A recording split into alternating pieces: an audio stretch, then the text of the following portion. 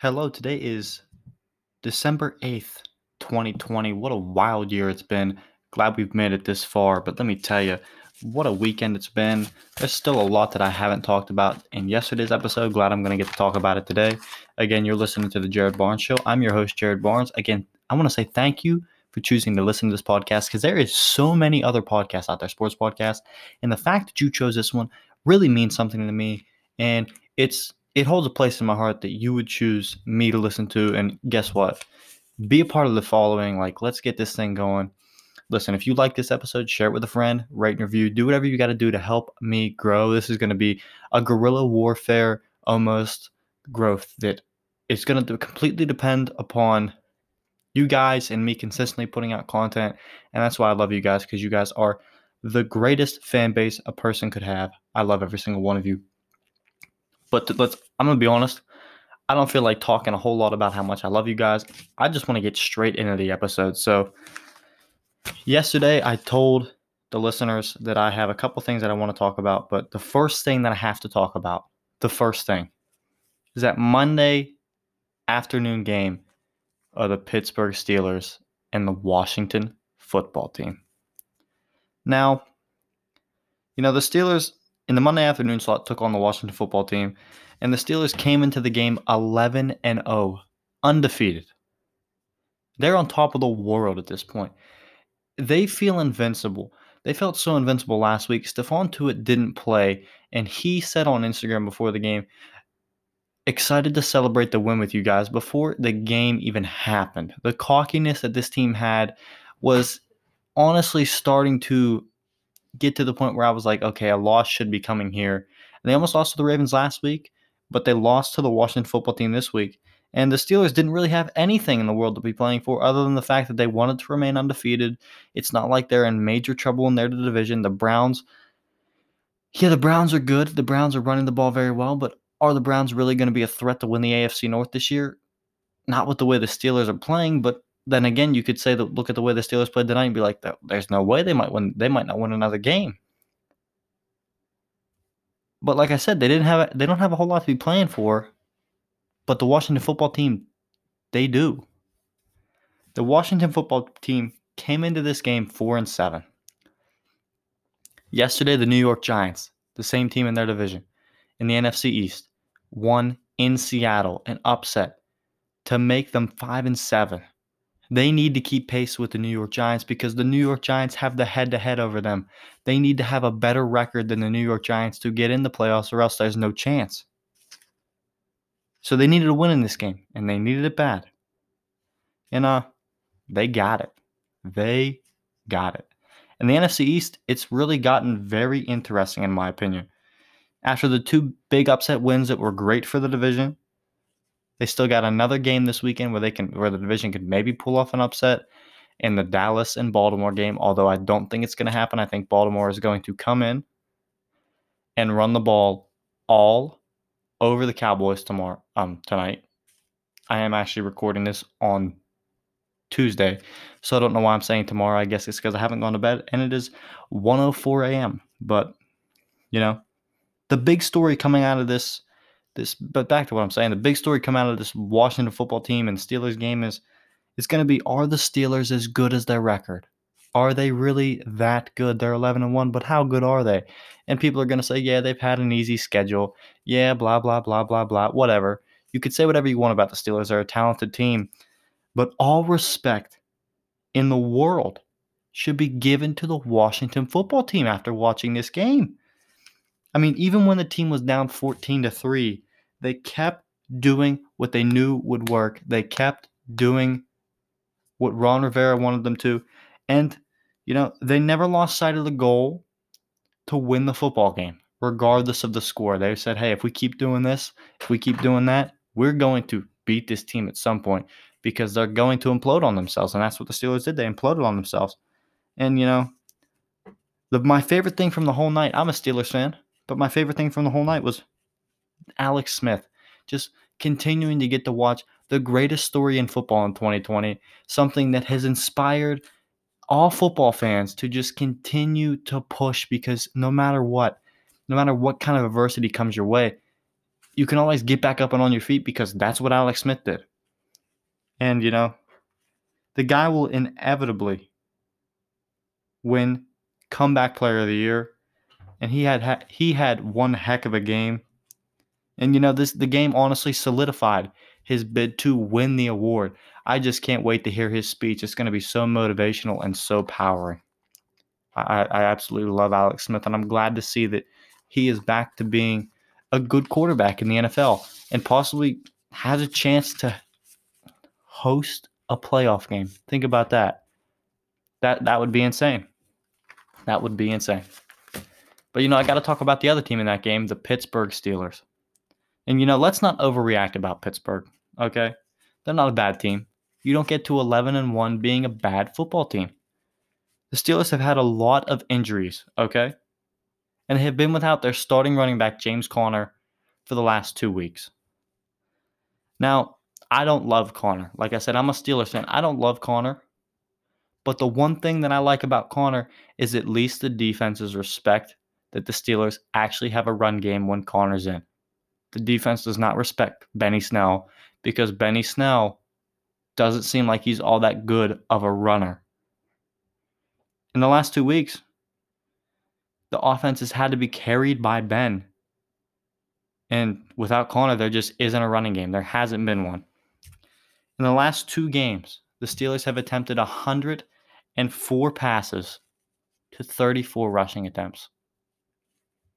Ridiculous. That's not balanced football. That's not winning football. That's not how you win a game late in the year. That's not how your team continues to gain steam and gain success as the year progresses. Your running game has to get better every single week, or else your team is going to fall behind in the NFL. It's inevitable. As it gets colder, as the weather changes, your running back and your running offense needs to be on point. And the Steelers' running offense is not on point. They use the screen passes and the passes to the flat to their running backs and their receivers as like extended running plays, and the quick slants. It's like extended running plays. But those can only get you so far before a defense decides to stack all those guys in the box and just take all that away and then say, hey, beat us deep. Just do whatever you like. You can't run it because we know you can't run. So the only way you can beat us is beat us deep. It's insane, but and there's been so many drops by the Steelers receivers lately. They had 7 in the last game. I think they had 6 in the Baltimore game. I think it's like 13 or 14. I think it is like it's either 12 or 13 drops. I don't know specifically. I just know that in the game versus the Washington football team, the Steelers wide receivers had 7 drops. 7. Most by any team this year. They had 7. Ridiculous. But I tell you what, as the season has gone on, there was one guy on the Steelers team that I think continues to. He deserves more playing time. Every single week he proves that he is a playmaker, he is a baller, and that is James Washington. Last week versus Baltimore, he came up big with a catch to seal the victory. This week he had a 50-yard touchdown on a screen pass. Get the man on the field more often because he is a playmaker. Deontay Johnson drops the ball too much, but he is electric. Juju's great. Chase Claypool's great. Oh, great. You know what I'm saying. But the receiving core in the Pittsburgh is great. They're young. But James Washington needs more playing time. He's a playmaker. Get him the ball more. And, everybody that follows me kind of knows I'm a Steelers fan. I kind of make it open. But I'm fair about my judgment with teams. Like, I don't just favor the Steelers over everybody. No, I know the Steelers aren't the best team in the league. And I know that the chances of them winning Super Bowl this year, personally, in my opinion, aren't as high as I would like them to be, even though they're 11-1.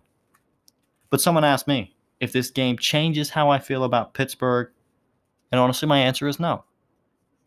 I think the Steelers needed to lose a game. I think it's going to be better for them in the long run that they lost this game now before they get into the meat of their final 4 games, because it's not a cakewalk. It's not a cakewalk. And so, the Steelers were flying high, 11-0, and they needed a crash. And the loss brings them back down to earth. And, like I said, the meat of their schedule is coming up. They got a couple tough games.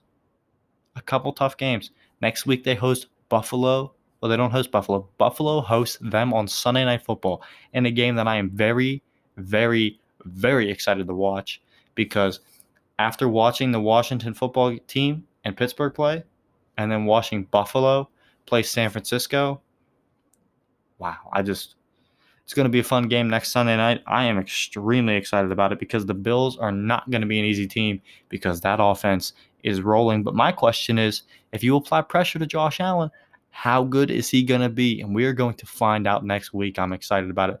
I will be previewing that game on my Friday episode, which I am excited for. Super excited for it. Like I said, I'm going to be pumping out content here. And this is the second episode that I'm releasing this week. And I plan on doing at least 2 more. I want to do another one tomorrow night, record it at least tomorrow night, and put it out on Wednesday, and then record one on Thursday to put it out Friday. Is that right? Yeah, you get it. But whatever, or at least record it on, I don't know. I got to figure it all out, I guess. I'm kind of going as I, trying to figure it out as I go, because like this idea of releasing all these new episodes in shorter, like making a shorter episode, but just a couple topics to, keep myself entertained, but yet again, not give myself an over amount of work to do, but still be able to balance the rest of my life. It's been an interesting thing to think about, because I honestly thought about it on my way to the gym on Sunday before the Sunday night game. I was going to the gym and I said, I should start doing podcasts again, because that's something that I really love to do and I kind of miss a lot. I said I enjoyed doing the YouTube content.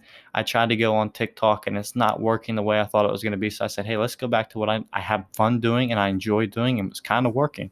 So I'm going back to it, and I'm trying to give myself as much content as possible, but still make it as enjoyable for myself as possible without getting dragged down and tired and bummed out. And I'm in a good place right now. Like I said, I've been going to the gym quite a bit lately, and it's been an enjoyable time.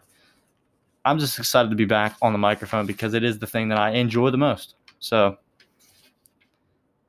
and, going to move on from that because I got a couple more topics I got to talk about, but I need to get a drink first. I'm not going to even say what this is, because guess what? No free ads. Nobody gets any free ads. I guess I say that, but then I'm wearing a hoodie with a brand on it, but I'm not going to say it.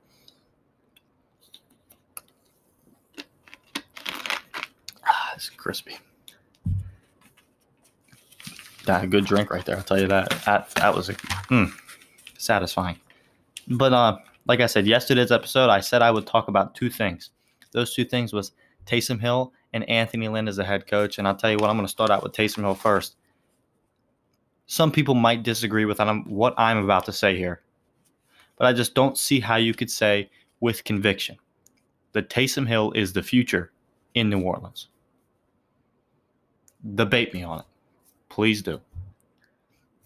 Before Sunday, Taysom Hill had never thrown for a touchdown pass in his career in a league in the NFL where the passing game is king. I love Taysom Hill. He's been one of the best stories in the NFL in the last couple of years. No one is as entertaining to watch as him. He's the guy that went undrafted. So many career injuries that could have just ended his career in college.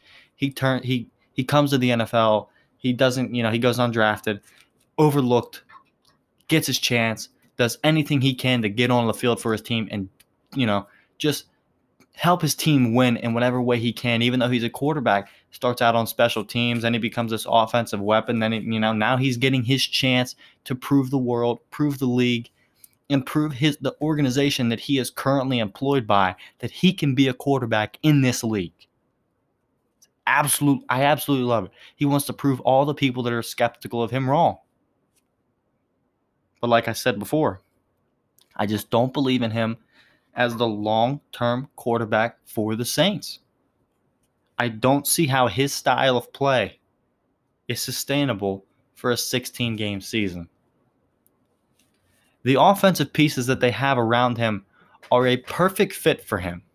Alvin Kamara, you could just dump it off to your playmaker in space and let him, do his thing. You got Michael Thomas, the slant route king, as people call him, slant boy, You run him on a slant, you ditch the ball to him. He can make plays whenever he feels like. Whoa, cat's messing with my tripod. Yikes. But you know, Jared Cook at tight end, another big playmaker. Emmanuel Sanders on the outside, a guy that can stretch the field for you, but can also be very versatile in the pass game. It's big. He has the offense built perfectly for him.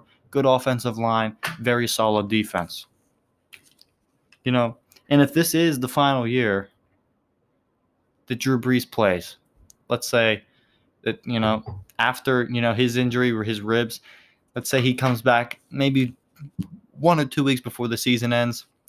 They make a run in the playoffs, regardless of whether they win the Super Bowl or not. Brees goes, yep, this is it. I have to retire. And I honestly could say that the Saints might roll with him for a season as they transition into the next phase of their franchise, whether that be they roll with Taysom for the future, which I don't think they'll do, whether that means they'll roll with Jameis for the future, which I don't know if he'll be on the roster in 2 years, or whether that means they run with a young guy. Who knows? But the Saints' future is bright, though, even without Brees in the picture. Winston's currently the backup. Like I said, Michael Thomas and Alvin Kamara are locked down for a couple years to come. And the defense, they are legit, and they have some young budding stars on that defense that they could maybe lock down. The salary cap is only going to increase here in the near future. Next year it might decrease, but then after that it's only going to skyrocket it's exciting to see that. And certain teams are built for success. The teams with the older quarterbacks might be built for success in that because they'll be able to lock down all their young guys, draft a younger quarterback, and then move into the future. Teams like the Chiefs were built for that because they signed Mahomes to this 10-year deal where he's kind of trapped at this certain amount of money per season, and the salary cap's going to increase. They'll be able to pay a lot of their guys to stay around him. Good for the team. Good for the player. Good for their chances of winning. And let me be honest about Taysom Hill. I just don't see it long term. I just don't see it in a 5-year plan for the Saints. I don't see how he can be the guy 5, 6, 7 years down the road. I could be dead wrong about this. I really feel like I could be dead wrong about this. But, like I said, it's just, in my mind, it's not sustainable at all. But, yeah, I could be wrong. Like I said, could be wrong. But I also said I was going to talk about another thing, and, it's going to be a good thing to wrap up the episode with.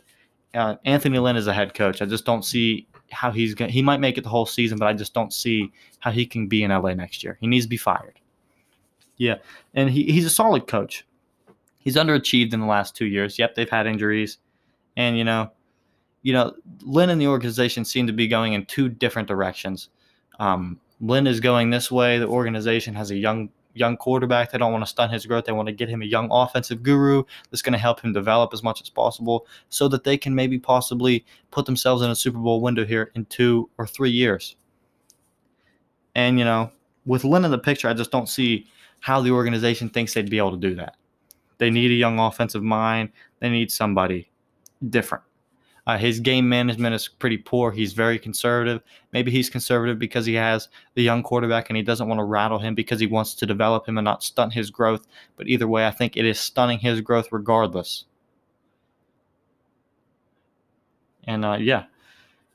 But the question at that point is, who should LA pursue? And there are some good potential candidates.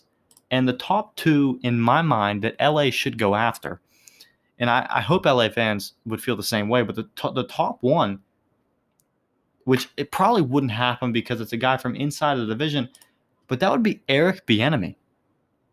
He's from Kansas City. He knows the division. He was there during the development years for Patrick Mahomes. He's helped develop that quarterback along, which would be key in developing Justin Herbert. He's an offensive-minded coach, which, again, good for Herbert. And he knows Andy Reid. He's familiar with the division. It just seems like it would be a good fit. Now, another coach would be, what's his name from Buffalo? Brian Dabble. He has turned Josh Allen into an MVP caliber player.